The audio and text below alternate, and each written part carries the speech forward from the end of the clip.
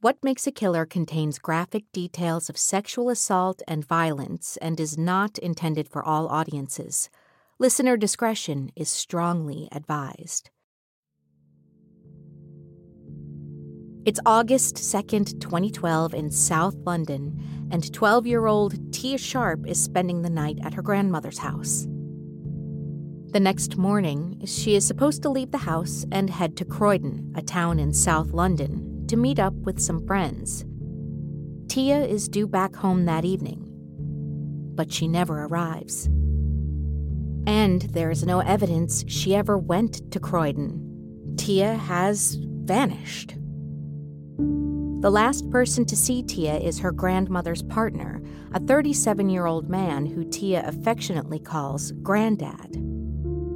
Over the next few days, Tia's family will make a desperate attempt to find the missing girl, handing out flyers, enlisting community members to help look for her, and even doing a televised interview in the hopes that she could still be found alive. I knew this was an interview with a killer, no doubt about it at all. What followed her disappearance would be one of the most publicized search campaigns in British history.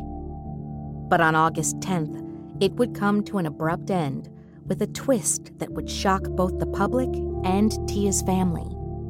Tia's body and her killer had been right under their noses.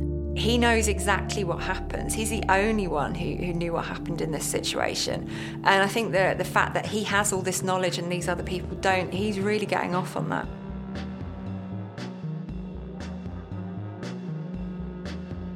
This is What Makes a Killer, a true crime series that chronicles the lives of the world's most notorious killers. I'm your host, Jennifer Natoso. In every episode, we'll trace a killer's origins, examine their behavior, and follow their path to bloodshed. In this episode, we'll discuss Stuart Hazell.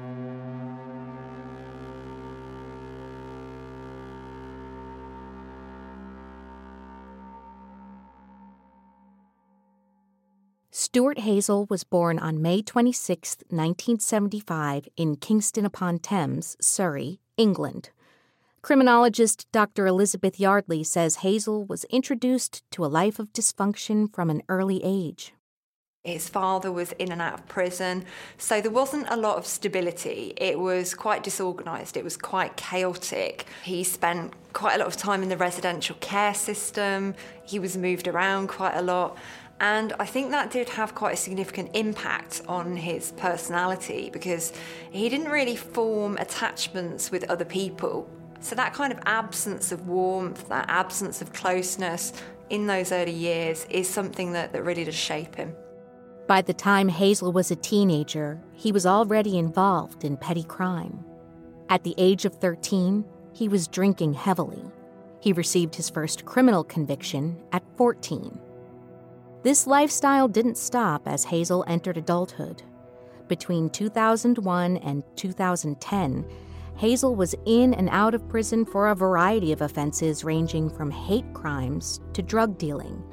He even spent a year in jail for possession of a machete in a public area. In 2003, 28-year-old Hazell began dating Natalie Sharp, the single mother of then 3-year-old Tia Sharp. The relationship didn't last between the two, but after they split, in an unconventional turn of events, Hazell began seeing Natalie's mother, Christine Bicknell.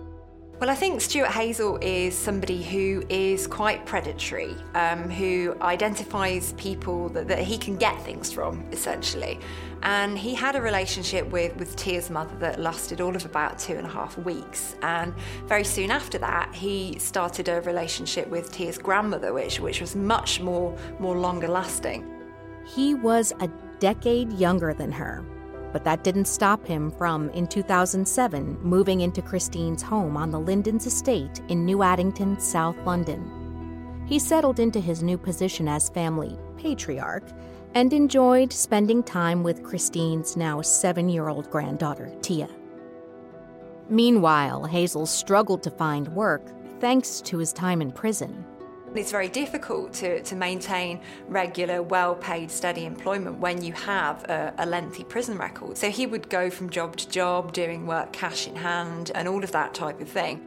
By 2012, Hazell found work as a window cleaner and was still living with Christine. Over the years, Tia grew close to her grandmother's boyfriend, and she even called him her grandfather. On Friday, August 3rd, Tia Sharp disappeared. Hazell was just as clueless as the rest of the family as to her whereabouts. Nick Scola was the leading investigative officer on the case. Tia went to her grandparents' house on the 2nd of August, and that was a Thursday. She was supposed to have stayed there overnight, and then Friday morning gone into Croydon. She was due home Friday evening at about 7 o'clock, but she never returned. But by Saturday evening, it was clear she wasn't coming home. She hadn't made contact with her family or any of her friends. Levels of worry and suspicion obviously became higher. I led a major investigation team. It was myself, 2 detective inspectors, 5 detective sergeants, approximately 20 detective constables, and some civilian support staff. I called my team in for an 8 o'clock meeting on the Sunday morning. We got together. We read all the handover files that had been done during the course of the Friday and the Saturday and started to set some lines of inquiry. Along with the detectives, there was a massive turnout from community members to help find the missing girl. That soon led to the media descending on New Addington. One of the reporters at the scene was Sky News correspondent Martin Brunt. I had a call from Scotland Yard. I was aware that a girl had gone missing, but I think there was a sense early on through police contacts that this was rather more serious. They were very keen for us to give a lot of publicity to the circumstances of Tia Sharp's disappearance. That suggested to me that they were already suspicious that she may have come to some harm. Investigative journalist and former police officer Mark Williams Thomas was also intrigued by Tia's disappearance. I think what was very clear from the beginning, both in terms of talking to family members, also being aware of her as an individual, was that this isn't something that was likely to be herself running away. And it had now become a number of days that she'd been missing. So that concern about something having happened to her, I think, was very, very real. And when I went and looked at the area, my focus was very much on those people who had the last contact with her. And therefore, I wanted to try and speak to those people as quickly as possible. On Monday, August 6th, 3 days after Tia vanished, her family made an emotional appeal in a press conference for her safe return. The police were desperate for any leads about Tia's case. Officer Nick Scola received a new piece of information that he says made him focus on one member of the family in particular. It was simply reported to me that Tia had spent the evening at her grandparents' house. During the Sunday, it became clear that actually her grandmother wasn't present and Stuart Hazell wasn't her natural grandfather. That made us very interested in the accounts he would give. As they continued the search, police grew more and more suspicious of the last person to see Tia, a man whom she loved and trusted, a man who was pleading for her safe return. In August 2012, police were searching for a missing 12-year-old girl named Tia Sharp. She'd traveled from her grandmother's home in New Addington to Croydon on Friday, August 3rd. Somewhere along her journey, she disappeared. We've got several hypotheses I start to work from. The first one is that she didn't go to Croydon, that she was still on the estate somewhere, playing with friends, staying with friends and deliberately not coming home as a missing person. There's a lot of open countryside around the estate. As a second hypothesis, she's gone out there to play and she has come to accidental injury and is laying unconscious or otherwise disabled outside. Thirdly is that she's still on the estate and she's been abducted by somebody on the estate. The small community of New Addington rallied around the Sharp family to help find Tia. Thousands of posters and leaflets with Tia's photo were spread across the area. Investigative journalist and former police officer Mark Williams Thomas remembers the flood of support for Tia and her family. She was a nice young girl. And so as a result of that, the concerns became heightened. There was huge public response within the community, within this estate. And I think as a result of that, it grabbed public's attention. I think people who were watching TV saw the blanket coverage that we were giving to the case, and I think they perhaps picked up on the fact that the police were more concerned about her disappearance than they might be with disappearances of other girls. I think throughout that week there was a growing sense that this was a girl who probably wasn't going to be found alive. It was a story that I think more and more people, as the days went by, believe that this was a story that would end in the discovery of her body. Among the search party was the last person to see Tia before she vanished, her grandmother's partner, Stuart Hazell. Sky News correspondent Martin Brunt talks about Hazell's behavior in the first few days after Tia went missing.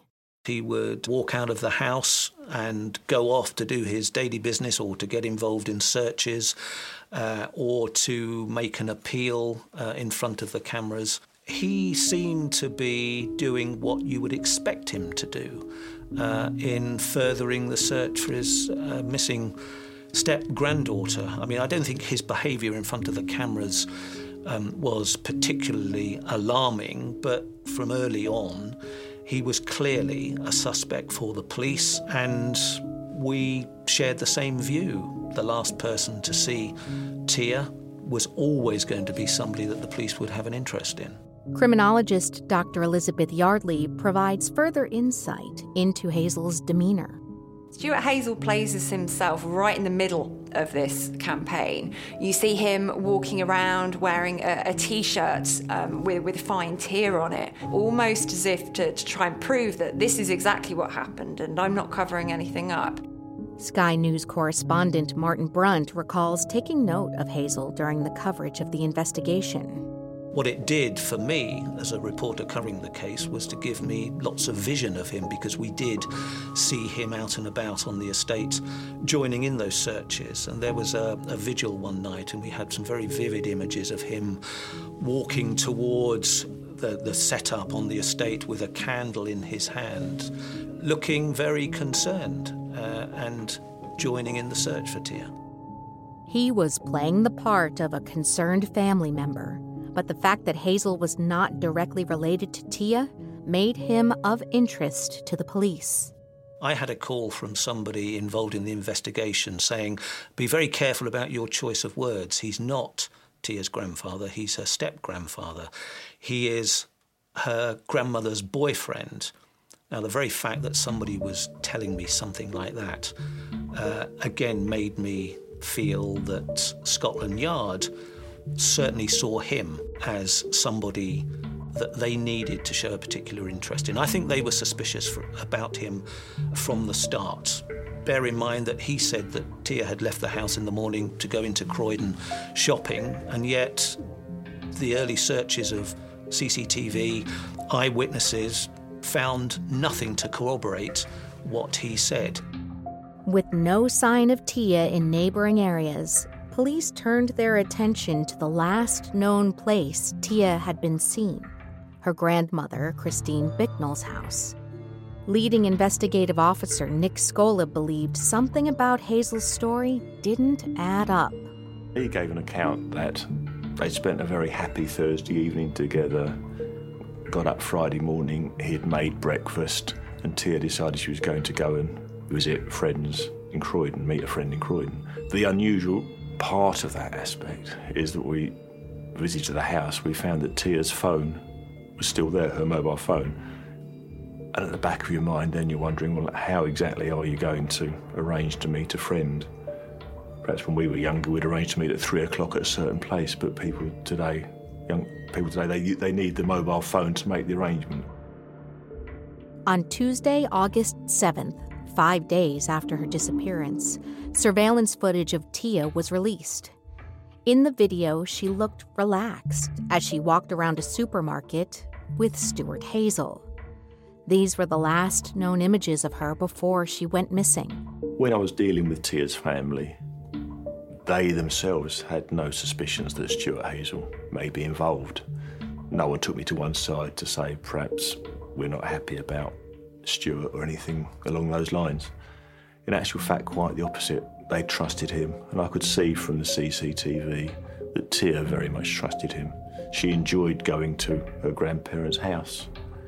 She had younger siblings at her address and there wasn't a lot of space there, so she got some time and attention from her grandmother, and her grandmother helped to make sure she got to school on time and just generally provided support for her. The following day, Officer Scola and his team received more information that would distract them from Hazell. The next-door neighbor told police he saw Tia leave for Croydon on the morning of her disappearance. What certainly frustrated the investigation was the evidence of the next-door neighbour. He knew Tia well, and he clearly stated he saw Tia leave for Croydon at the time Stuart Hazell said. So he came up with this statement, and it affects your whole investigative strategy, because it directs attention away from the house, back towards was she abducted or taken on her way to Croydon or whilst in Croydon or returning. Later, police would learn that this was false. Tia's killer convinced the man to lie about seeing her leave the house. By now, police had searched Hazell's home twice and found no evidence that he had anything to do with Tia's disappearance. With the neighbor's eyewitness account backing up his story, Stuart Hazell appeared innocent. So whilst it was clear that the media were portraying Stuart Hazell as a suspect, you must go where the evidence takes you, and there was no evidence that Stuart Hazell was involved in Tia's disappearance at that stage. This is somebody who had very little control over his life in his early years, his early days, but now he would see it as he's the one who's running the show. He knows exactly what happens. He's the only one who knew what happened in this situation. And I think the fact that he has all this knowledge and these other people don't, he's really getting off on that. He put himself right at the centre of this. He needed to know what was going on, because don't forget, he knew exactly what had happened and he wanted to keep as much as possible away from the home address. On Wednesday, August 8th, police combed through Hazell's house for a third time, this time with specially trained dogs. I then asked a body recovery dog to search the premises because the searches hadn't been destructive, the bath panel hadn't been removed, floorboards hadn't been lifted. It's hopeful then that body recovery dog would give an indication if there was a dead body there. Still a missing person inquiry, but just in case. The body recovery dog didn't give an absolute indication, but a handler afterwards told me that it behaved unusually in one of the rooms. So armed with that information and the fact the investigation, again we're checking the facts on the investigation, decided to have a more forensic look at the house. Yet again, police left the home with no new leads to bring them closer to finding Tia. By Wednesday evening, there were more than 50 reported sightings of Tia Sharp, and police were still hoping she may be alive. As a forensic team prepared for a more detailed search of the home, Hazell thrust himself into the spotlight. He agreed to a televised interview with investigative journalist Mark Williams Thomas from ITV News to tell his side of the story. I said, right, whatever happens, we run throughout. So even if we break, we keep the recording going so the mic's on constantly. And I said, just go with it. Whatever happens, go with it. So we got in, we set up, and Stuart was really anxious. He was very anxious. That TV interview would make a concerned relative look like a guilt-ridden killer. What I needed from him was a really detailed account in real micro detail about what happened from the point that Tia came to the home to the point that she was last seen by him. So minute by minute, as much as he could, breaking that down, and that's what I did. And I got him to talk in real detail because I knew that every single piece of that interview would be poured over by the police, because by the Thursday morning after the phone call that I'd had saying Stuart would give an interview, I knew this was an interview with a killer. No doubt about it at all. Body language expert Robert Phipps was certain Hazell was lying. Stuart's behaviour throughout this interview is inconsistent with somebody who is in turmoil, worried, anxious about Tia Sharp being missing. His body language is far too animated. He's shrugging his shoulders a lot. People shrug their shoulders when they're saying, I don't know. But he's giving supposedly truthful statements and saying, I don't know. Hazell gave a tearful account of the details leading up to Tia's disappearance and pleaded for her safe return. He spoke about how much he loved her, saying, she's like my own daughter. But Mark Williams Thomas said he became increasingly suspicious of Hazell as the interview continued. And I think he was struggling at times, sometimes, to be able to remember what he necessarily said to everybody else. And of course, the more detail I asked of him, the more difficult it became for him to remember exactly what he'd said. Because what he couldn't do, of course, was give me something that he'd given to somebody else differently. Hazell gave incredibly specific details about how they had spent their evening leading up to Tia's disappearance. He recalled their entire trip back home from a co-op, including street names, the directions they turned, and even bus stops along the route. As for the morning she went missing, Hazell said, she walked past me from the front room to go out, walked out the front door, that is all I know. Robert Phillips says that amount of detail is a common tactic people use when they are lying. So he's adding in other bits that make it sound truthful. Now, when you talk to most people who recall a story, they don't tell it in a logical, orderly sequence. They start saying something and then they remember something else, and the conversation actually, or the statements that they're making, chop and change. Sky News correspondent Martin Brunt recalls watching the interview. He seemed to me somebody who was insincere. His breaking down, his almost tearful performance smacked to me of somebody who was trying to put on a performance. The fact that he was sitting there with the T-shirt, find Tia, I think there was a picture of her in the background, all suggested to me that this was a man trying too hard to appeal for information when he knew exactly what had happened to her. Not everything was as it seemed with this so-called loving step-grandfather.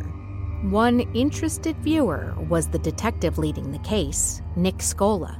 So whilst Hazell was a person of interest at that time, there was no evidence to suggest he had actually been involved in Tia's abduction. So for that reason, you're clearly interested in what he's got to say.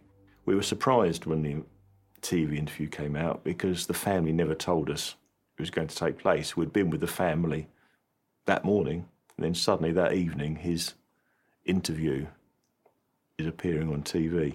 Interviews like this with Stuart are crucial to the police in helping them gain a further understanding to what they already know, because the person is sort of off guard because it's not the police interviewing them anymore.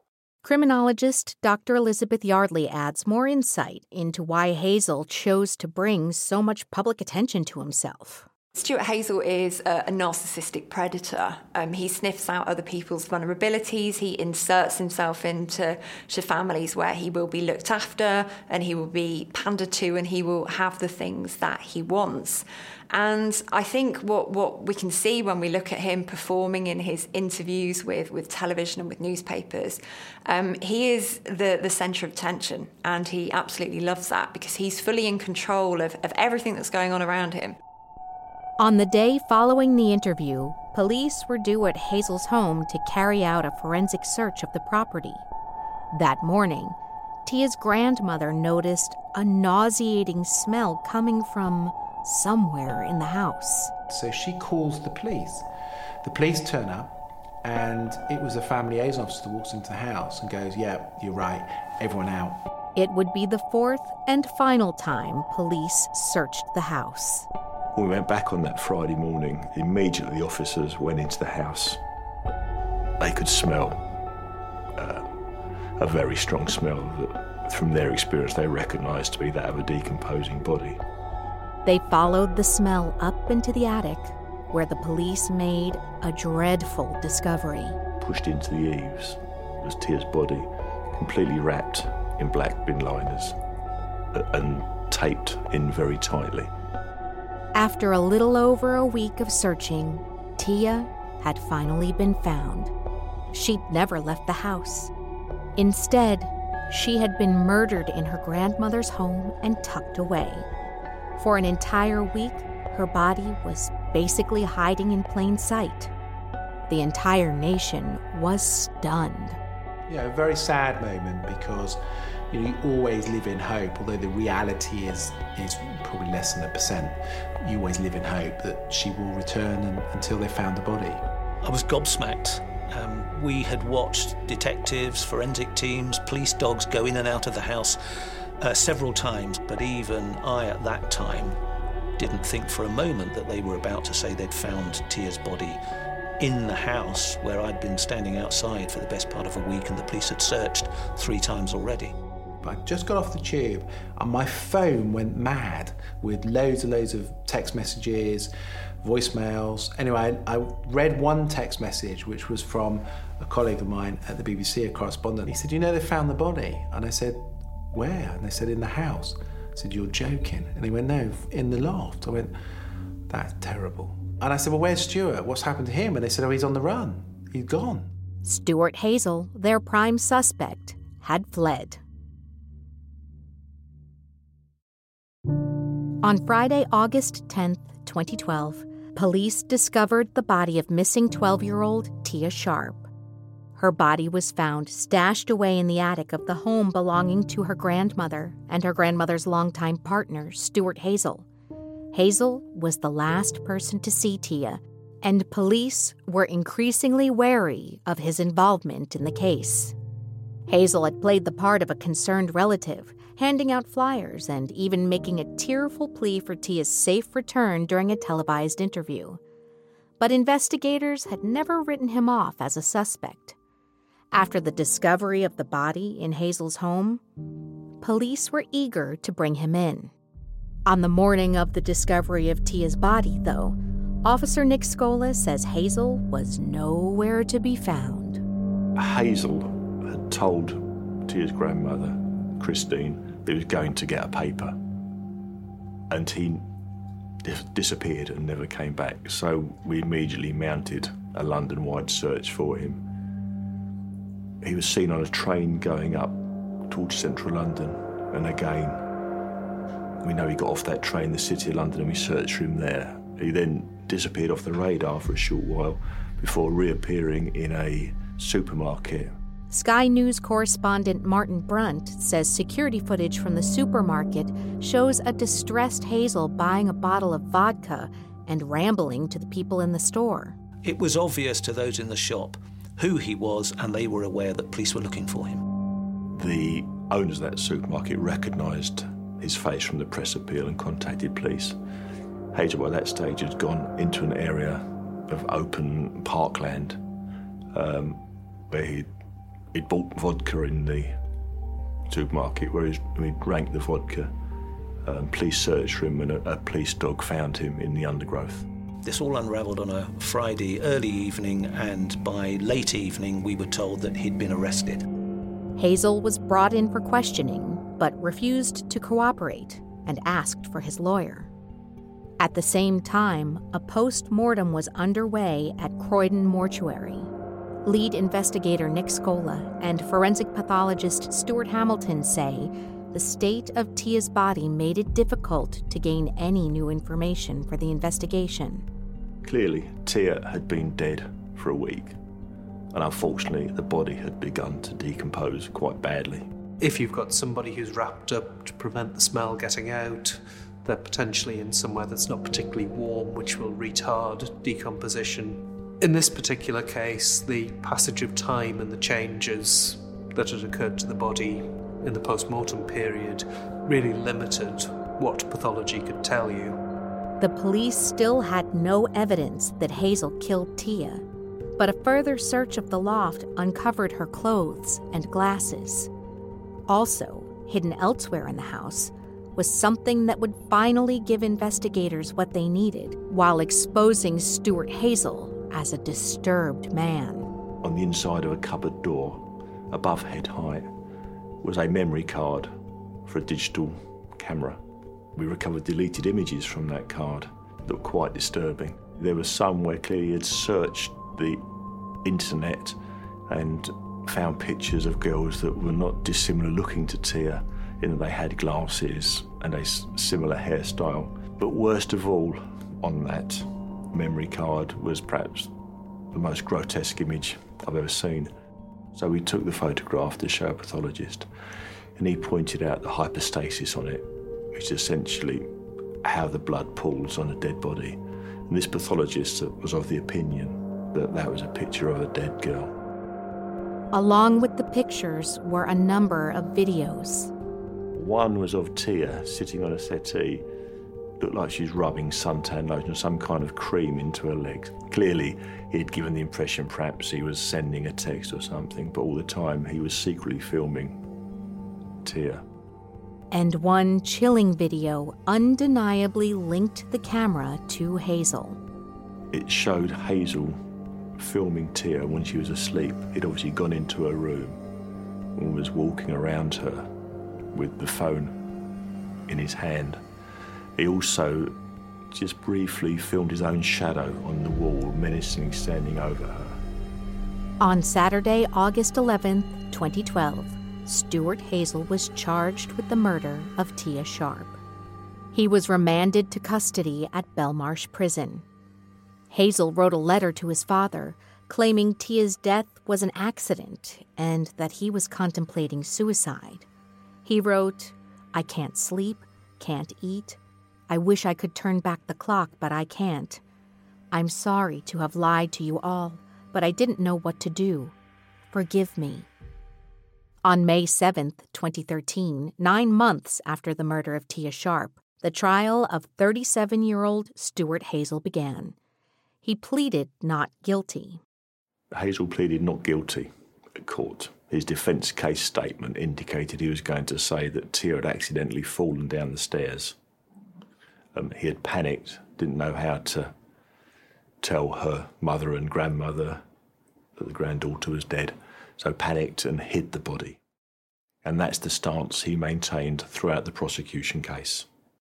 Forensic pathologist Stuart Hamilton says that the idea that Tia died falling down the stairs was highly improbable. The training of forensic pathologists is not only to identify injuries, but to recognise patterns of injuries and to suggest that someone had died of falling down the stairs. There are very specific things that we would expect to see, and if we don't see those, you can fairly quickly exclude such an explanation. Investigative journalist Mark Williams Thomas was in the courtroom during the trial. So the interview I did with Stuart Hazell opened the trial up from the prosecution's case. The trial sat through and information started to come out, and it was very clear that Stuart Hazell had become very sexually interested in young Tia. And one of the searches he'd carried out on his mobile phone on the internet was incest sex. And that just highlighted and reinforced that interest. Tia's family was among those in the courtroom, the people Hazell stood alongside during the search for their missing 12-year-old girl. News correspondent Martin Brunt recalls watching the interaction between Hazell and Tia's mother. For Tia's mum, seeing Stuart Hazell in the dock would have been the first time she had seen him since the day of his arrest. And I can remember trying to watch the interaction between the two. It's a classic thing that crime reporters look for to add colour to the reporting of the first day of a trial. And she looked at him, stared daggers at him, if you like, and as far as I can remember, he spent those first few moments and most of the trial looking down, not wanting at all, for very obvious reasons, to catch the eye, particularly of Tia's mother, but for any members of Tia's family, quite a few of who were there. On the third day of the trial, a piece of evidence was shown to the courtroom that would be the final blow for Hazell. Forensics had recovered photos from the memory card found hidden away in Hazell's home. The entire courtroom, including the Sharp family, were appalled at the sight. They were so upset. They were unbelievably upset because, they'd heard the detail, but there's one thing hearing it and another thing seeing it. And at times they actually had to leave. It appeared that it was all too much for Hazell as well. On May 13th, in a massive shock to the public, he changed his plea to guilty, stating, "Tia's family have suffered enough." I think you can only imagine the reaction of people in court. There were gasps, there were shrieks, there were tears from some of those in the public gallery. It really was one of those courtroom moments of real drama. I've seen a few, but this is still very vivid in my mind. However, lead investigator Nick Scola is convinced Hazell changed his plea for more selfish reasons. Hazell definitely didn't change his plea to save the family any more agony or despair. He changed his plea because he was a coward, because that morning he would have to account for the disgusting photograph of Tia's death. He just didn't have the moral strength to do that. On May 14th, 2013, Stuart Hazell was sentenced to life imprisonment with a minimum term of 38 years. In his sentencing remarks, Mr. Justice Nichols said that Hazell had developed a sexual interest in Tia, but that the murder was not necessarily sexually motivated. Criminologist Dr. Elizabeth Yardley elaborates. Now that does seem to be a bit of a confusing thing to say on the surface, but essentially what the judge means there is that Stuart Hazell is somebody who has a sexual interest in young girls. But in terms of did he kill her in order to have sex with her, possibly not. We can't know that for sure. But the overarching theme here is power, because that's what sex is about. It's about power over another individual, especially when it comes to Stuart Hazell. Stuart Hazell has never spoken about how or why he killed Tia Sharp. All I can tell you from Stuart Hazell is that he took away a life, a precious life of a young girl who had an amazing future in front of her. And as a result of that, he has impacted on many, many other people's lives. And he deserves to spend the rest of his life in jail. I don't think we'll ever know what made Stuart Hazell kill Tia Sharp. That's information that I don't think he's ever going to share with anybody. But we can surmise a little bit as to the context of it. He's trusted to look after this girl and he abuses it. And we don't know what the circumstances are around that, whether he felt that she would perhaps tell somebody about something that he had done to her or to somebody else. But he found himself in a situation where he had to control her. He felt that she had slipped out of his control and she posed some kind of a threat to him. In August 2013, Hazell's next-door neighbor, the one who gave police a false witness statement, was sentenced to 5 months in prison. This was the man who lied about seeing Tia leave the house on the morning she disappeared. And in June of the same year, the house where Tia was murdered was bulldozed to the ground, perhaps as an attempt to blunt the pain caused by that sickening murder. I think Stuart Hazell did some incredibly evil things, but he chose to do those evil things. He could have chosen not to, and he was fully aware of the impact of his actions. I mean, I don't know, sad, it's just really sad, the whole thing. When you add it all up, you get to the situation, here was a young girl who loved her gran. He loved her mum, but loved her gran, loved spending time with her gran. She saw solitude in her gran, as many, many young children do. And to go to a place where, of course, that eventually was where her death occurred, was so sad. And of course, nobody could have predicted that other than Stuart Hazell. If that is in torment, if he lives in anguish every day, if he regrets or he thinks about what he's done every single day, then so be it. He's a horrible man. He's a dangerous man. You know, Stuart Hazell is the reason that she's dead. Nobody else. Stuart Hazell. And if Stuart Hazell hadn't done it to her, in time he'd have probably done it to somebody else.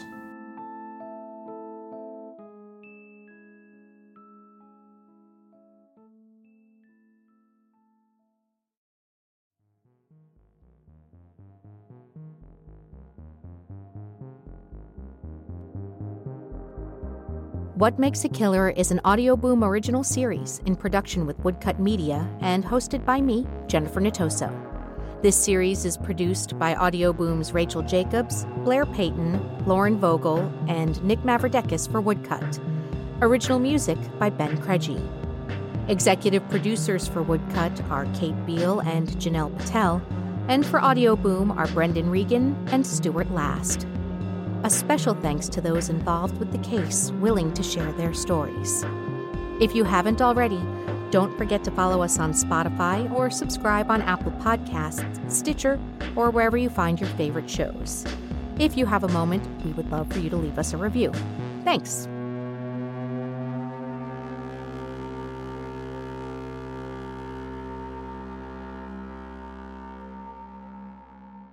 On next week's episode of What Makes a Killer,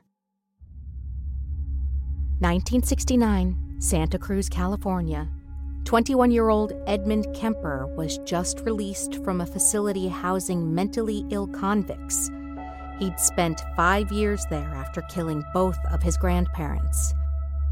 What Kemper did next would terrify everyone in the college town. Do I think Kemper is an evil man? The answer has to be yes. He is the definition of violence and evil. You pray nobody else is out there like that again.